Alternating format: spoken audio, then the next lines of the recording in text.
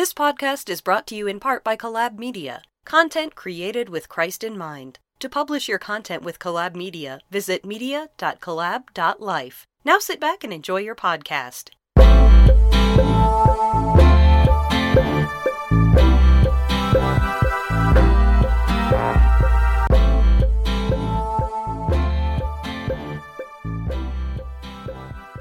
My name is Charles Strait, and I am the pastor of the Faith United Methodist Church, and you are listening to Moral Justice. Moral Justice is the offering of the social justice ministry of the Faith United Methodist Church. Our social justice ministry is entitled The Next Movement. We believe that social justice is at the heart of the Christian faith, and that we must live out the faith that we confess in our hearts so that the world will see Jesus in the work that we do. Welcome to Moral Justice, a offering of the Faith United Methodist Church Social Justice Ministry. And my name is Charles Strait, and I'm the pastor of Faith Church. And this morning, I have the great honor of talking with Reverend Doris Green. Reverend Green is the founder and CEO at Men and Women in Prison Ministry, as well as author of the wonderful book, Don't Wait Until the Battle is Over, Shout Victory Now. It is such a great honor to have Reverend Green talk with us today. And in addition to that, she's done some phenomenal work with the AIDS Foundation of Chicago, doing prison ministry work, and with the NAACP doing HIV work. And I want to just stop right there and have Reverend Green come and introduce herself and tell us a little bit about your background. Welcome, Reverend Green. Well, thank you so much for this opportunity. And again, my name is Reverend Green. I'm always excited to be able to share some of the wealth that the Lord has given me through my journey with the reentry population, the corrections population.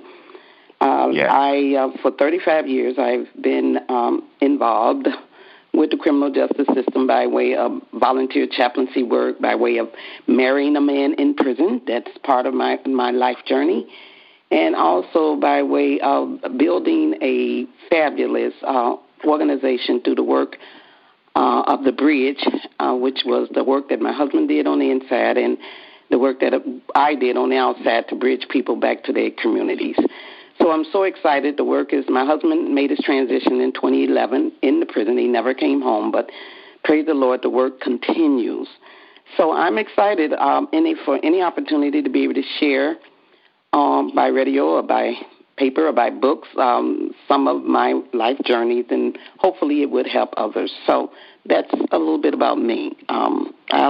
Let's start with how you got involved in prison ministry. What was the genesis of your journey to work with and be involved with persons who are incarcerated and formerly incarcerated? Well, it started with my church. I was a member of a church in the suburbs years ago, and as a member, just a member in the church, I didn't even have any titles at that time. I just was a member of church, and Good News Mission was an organization, prison ministry organization that came and visited my church, and I was so touched by the work that they were doing with the communities in Chicago, and they zoomed in on the prison in their video presentation, and I was really touched. I knew at that time no one that was incarcerated, at least I didn't think I did. But as I got involved at that point, I found out several people in my communities and even in my family that were missing. We didn't know where they were. They were actually incarcerated. So that's how the work started for me. It started by me being at church, and I saw a vision, saw someone else doing something, and another person that inspired me greatly was Mother Consuelo York, as I learned more about prison ministry and prison work, and I saw her on television, and I just saw how much she was loved for the work that she was doing. And I felt God calling me to continue working more, so I was able to reach out to Mother Consuelo York, and while she did most of her work in the jails, she would often visit the prisons where I was a volunteer chaplain, and I was able to sit under Mother Consuelo York every Mother's Day for about 5 years, and I was able to even at her funeral, homegoing, I was able to bring information from the prisoners at Stateville to her homegoing to show how much they cared for her. So that's how I got started. I got started as a mission, as a calling, and that's what it's always been. I am so happy to hear you tell that story because, Christian folk, I think, have gotten away from the idea of doing ministry to the world in a way that changes people's lives. We want to talk about Jesus, but we don't want to talk about and we don't want to do the work that Jesus called us to do, to reach out to those who are lost in ways that separate them from community, in ways that separates them from society, and then to do the work of rehabilitation, and that work calls for us to be loving, compassionate, committed people. Nobody wants to have their so-called faults pointed out to them and told that they're bad people and they should look like we look and act like we act and do like we do. People need to be accepted and loved right where they are, the same way that God accepts and loves us right where we are. You made a wonderful quote in your book. You said, when I first entered prison, I judged the people I met. I had been taught to. Ministries were for innocent victims like babies and orphans, not for people who had committed crimes. What led you to the point that you could no longer see people as terrible people who had done bad things and start to look at them as people who were in need of love and compassion just like everybody else? It took me entering into the prison system and actually seeing the people. I believe in the saying, with the eyes see, the heart has a tendency to believe. And I saw in the eyes of the people incarcerated a form of Jesus that I had never seen before. I was taught through Christianity that Jesus, all about Jesus and the love of Jesus, but it took me taking that journey into the prison where I actually seen Jesus manifested in the eyes of the people that were there, in the heart. I mean, this is what I did. I went there judging people. I really did, because of my life experience. But as I sat there and as the Lord was working on me, as I'm thinking I'm there to help them, and all the time the Lord was working on me so I can learn how to love people beyond they not going to church, or beyond the crimes, or beyond all of that. And so that's what happened to me. I got touched by God in such a way inside the prison, volunteering to help. I actually seen Jesus in the eyes and in the hearts of the people that I saw. I even had a vision years ago of Jesus being behind bars, and it was so. Yeah. Then I wasn't quite sure where I was going, but I knew I was following the Lord, and that also drew me into this prison work. And when I got back there, I saw the pain of how we read about Jesus' pain when he was being forsaken, and how he gave up himself. And I saw that in the eyes of the people incarcerated. And that's what drew me more. And that's why 35 years I have never changed the mission God has called me to do. Many people have came to me and asked me, why don't I work with children? Why don't you? They saw my passion, but they always wanted to send me to Calcutta somewhere or whatever. Mm-hmm. And they're testifying about, prophesying over me and all of that. But my heart could not leave from the calling. And I stayed on track and been here 35 years, and I would give nothing for this journey. I know this is what God has called me to do. So a lot of struggles, a lot of loss, but so much more gain. And reading that quote in your book, it reminded me very much of a quote by Brian Stevenson, who is the CEO of the Equal Justice Initiative. And he wrote a wonderful book as well called Just Mercy. Brian says each one of us is more than the worst thing we've ever done. And when we can see people as more than just criminals, more than just murderers or thieves, or more than, if they're even guilty of those crimes, when we can look beyond the thing that they've done and realize that this is a son of some mother or father, a brother or some sister, the uncle, the nephew. This is a person that God loves and requires us to love as well. And that's the part that is so incredible to me, that not only does God love us and love everyone, but for those of us who follow Christ, he calls us to love everyone just as he does. Now, your ministry has moved from just being one of prison ministry, where you go and talk to people about Christ and talk to them about rehabilitation and helping them to move into the community, back into the communities in which they've come from, but to one of advocacy. You have done a lot of work with legislators, helping to move policy and changing the way that persons who are incarcerated are treated, and helping to create new environments in the communities in which they return. Talk a little bit about your advocacy work for us. Well, in the organization now, which started out as, being inside the prison, helping people, it has moved. We crossed over this bridge, and now we're in the community doing mostly reentry work. We still go in and do some advocacy work on the inside of it, not advocacy, but ministry work on the inside. But the organization has grown, where we do health care, health and wellness care. We do social economic recovery services around identification restoration, and we also have a department where we do advocacy work. And in that department is what's called our Harm Reduction in Prison Coalition. And the harm reduction that we advocate for prisoners and returning citizen health care is around health care. And it's because we believe that good prison health is good community health.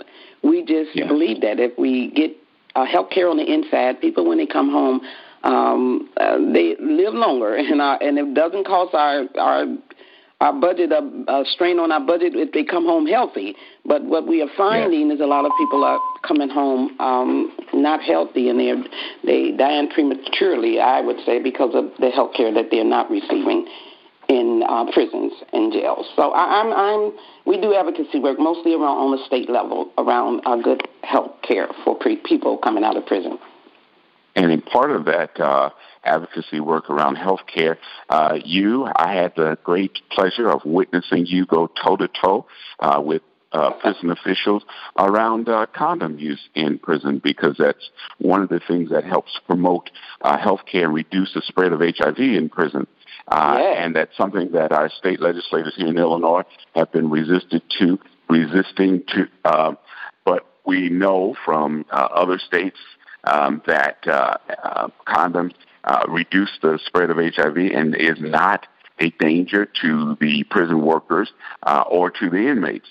And so to have somebody like you who stands up and says, in spite of those who don't want to hear what you have to say, that this is good policy, that this makes a difference, not only in the lives of the persons who are incarcerated, but to the people that they return home to, because these men and women come back home to wives and girlfriends and boyfriends when they're released, and that means that they're HIV infected while in prison. They bring that infection back to the community.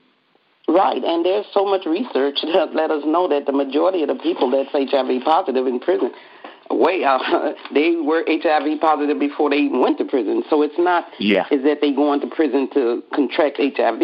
HIV is contracted through unprotected sex, needle or using bad needles. So you can be, it's not where you are, it's what you're doing. If you are in the community having sex unprotected or using needles, it's not the needles, it's the blood that be on the needles, using unclean needles, being tattooed with bad needles. It's just not just being in prison, and that's what 10 years advocating for condoms accessibility in our state. It's been a struggle, but we continue, because in California we were able to, Harm Reduction Coalition was able to support a coalition in California, and right now California are implementing condoms is going to be in every prison in California. So we've been advocating with them. We've been advocating in our state for our legislators to take the blinders off, because their mindset is that prisoners shouldn't be committing crimes. It's a crime to have sex, but we are human beings, and people are having sex everywhere. So, and my thought is, why prevent people that can have condoms available? And we're not saying hand them to them. We're saying make them accessible, meaning there's someplace there where they can get them. In the machines in California, they have them in dispenser machines. The nursing departments are giving them out in some of the prisons in San Francisco. I mean, it's happening in other places. We here in Illinois are still struggling with this. We have to start thinking more broadly on how we can make our communities safe. And what makes it so restorative is that these are the people that were there, and they know exactly how to work with those that are coming home. So restorative justice to me is the language that is out there, but that is real work. That means, it's more than just putting something down on paper. There's a lot of implementation. I mean, you got to walk with the people as they walking through this journey, re-entering back into our communities. You have to be there for them. And then you have to allow them to sit in your seat and see. And that's the area that I don't see a lot of agencies as of yet and organizations ready to do, is give up some of those seats and allow this mission that we own to be led by those that were mostly impacted by that. Now, I'm not saying that we, as whatever we want to call ourselves, are professionals. Now, I come from the families of incarcerated. I was married to someone for over 20 years. So I definitely have some things to say about it, and I want to be at the table on anything being developed around families. But the people that I feel that makes the most impact with work around restoration and all that is the people that was actually there and can help us walk through how to make that work. Every program at Men and Women in Prison Ministry was developed by the formerly incarcerated people.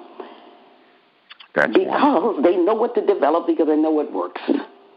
So restorative justice, I think, is one of the most beautiful things that ever came out, and seeing the people actually working through that is what I see at my office every day. Every day. Yes. I love the concept of taking the offended person and the persons that they've offended and putting them in the same room and allowing healing to happen. Yeah, the idea that you don't have, sending a person to prison separates them from everything. It does not give relief to the person who's been offended, because that person is taken away from them, and whatever they've had stolen or however they've been injured doesn't get repaired. But when you have a person sitting there explaining to the offender how they've been harmed by what they've done, and have that offender be able to hear what they have done and how it's changed that person's life, and then have that person say, I'm sorry, that makes the bond come together, and it helps us to be human towards one another. And so this idea of restorative justice, keeping me out of prison because I made a mistake, because I did something that I didn't realize. Most people don't realize that every action that they have consequences that sometimes is immeasurable. And so to have people be able to sit down with one another in groups and peace circles and other kinds of settings where they can actually hear and then make restitution. Prison does not give us the opportunity to have persons make direct restitution to the person that they've harmed. And so this concept of restorative justice seems to be one that we should latch on to with both hands and figure out how we can, make it spread, especially in a community like ours where we represent most of the people in prison. And we want to keep our young men and women from going to prison in the first place and change their way of thinking. And so I'm so glad to hear that you guys are developing more and more ways that people can be brought into a system of restorative justice as opposed to this current unequal so-called justice system that does not work. Absolutely. I'm again, just talking about some of these initiatives and different projects that the Lord has allowed us to create to support the families of incarcerated people. We have a family support group monthly meeting where the families can come together. And what we see happening is we see bridges being built. We see bridges being built back with sons and mothers. That one woman came to our family support group. She said she hadn't seen her son in years. She hated him because of the crime he committed before he went to prison, and it just destroyed her. But she was able, after so many months of sitting and listening to other people's testimonies, she became able to help and go back and do restoration with her own son. See, now to me, that is so powerful. Yes. That's so powerful. You know, it's our families have been so destroyed by this mass incarceration piece that it's going to take a lot of work, not just my organization, but so many others. We all have to come together, and wherever the Lord have us, we need to work in that spot. We need to work to try to bring that restoration piece in full in our communities. I want to just ask you to tell us a little bit about your book. I know we have just about run out of time, but I want people to know about Don't Wait Till the Battle is Over, Shout to Victory Now, which is an autobiographical story of Reverend Doris Green. This book is full of real information about the lives of people who we want to discard, the people who are incarcerated, but it's also a real poignant look at her own life. She tells a story of what it's like to have been a victim of sexual abuse. She tells a story of what it's like to be a part of a dysfunctional family. She tells a story of what it's like to encounter people that she didn't know and then become part of their actual lives and their family. And so I want you to tell us, how did you come to write this book, Reverend? This book was written really 25 years ago, and it came from the beginning work of my prison ministry work. And I had met so many hurting people back then, I didn't realize how hurt I was. I was experiencing a lot of those pains myself. And as we worked as chaplains, volunteer chaplains, as we worked to help people, we were beginning to get healed. And the people, they began to trust us. So what happened was we decided to write a book. And we asked the prisoners, people incarcerated, would they support by telling their testimony about what happened to them, what led them into the incarceration. And they wrote and talked about 4 people wrote and talked about their life before they were incarcerated and what led to it.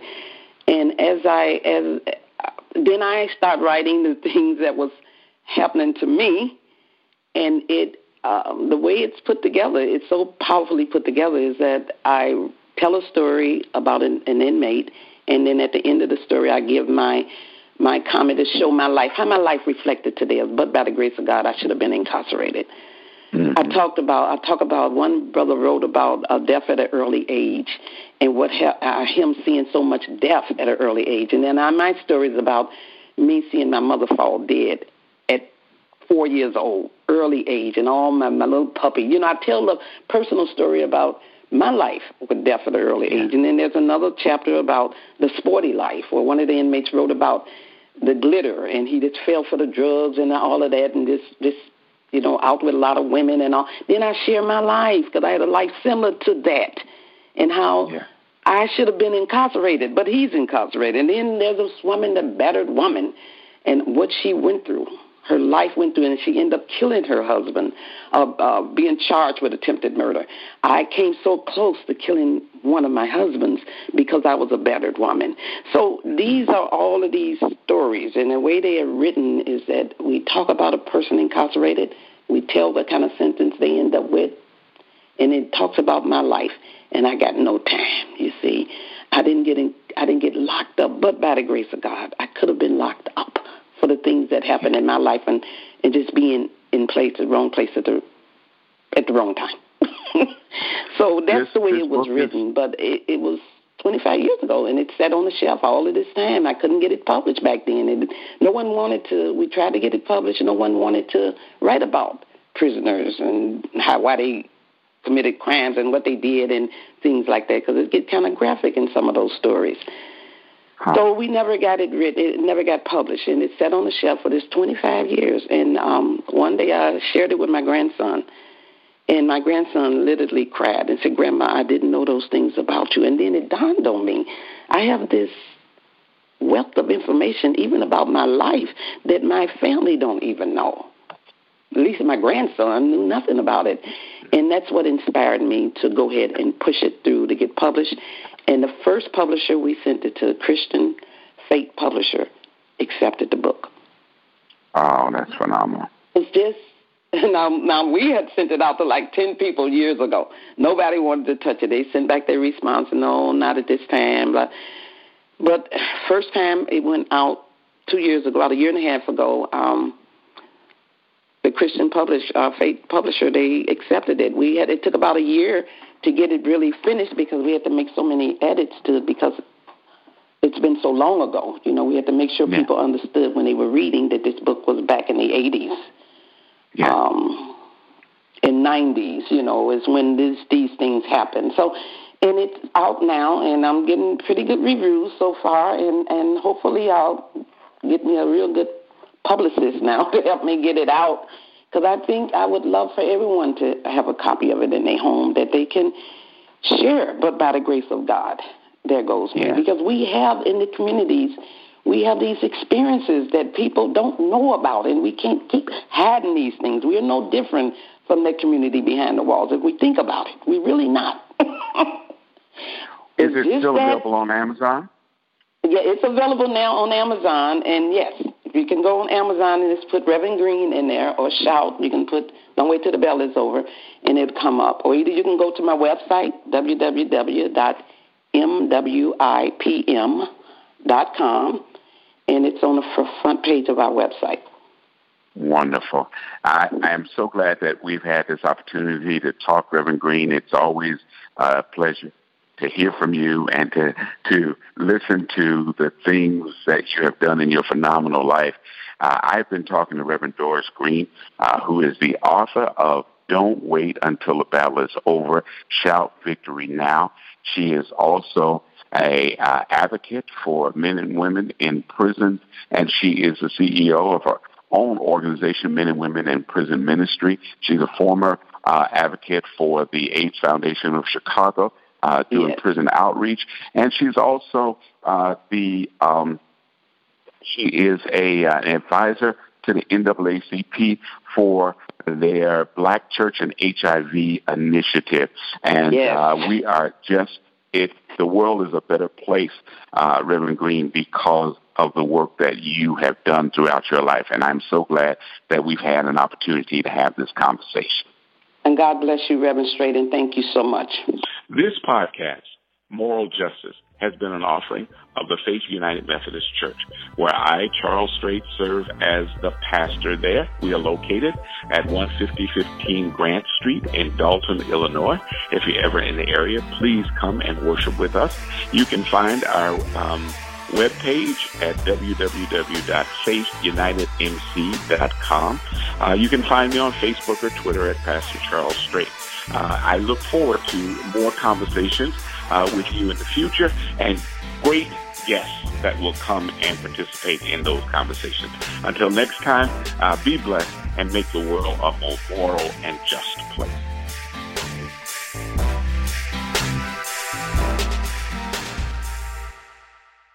This podcast was brought to you by Collab Media. To hear more amazing episodes, subscribe in your favorite app today. Thank you for listening and have a blessed day.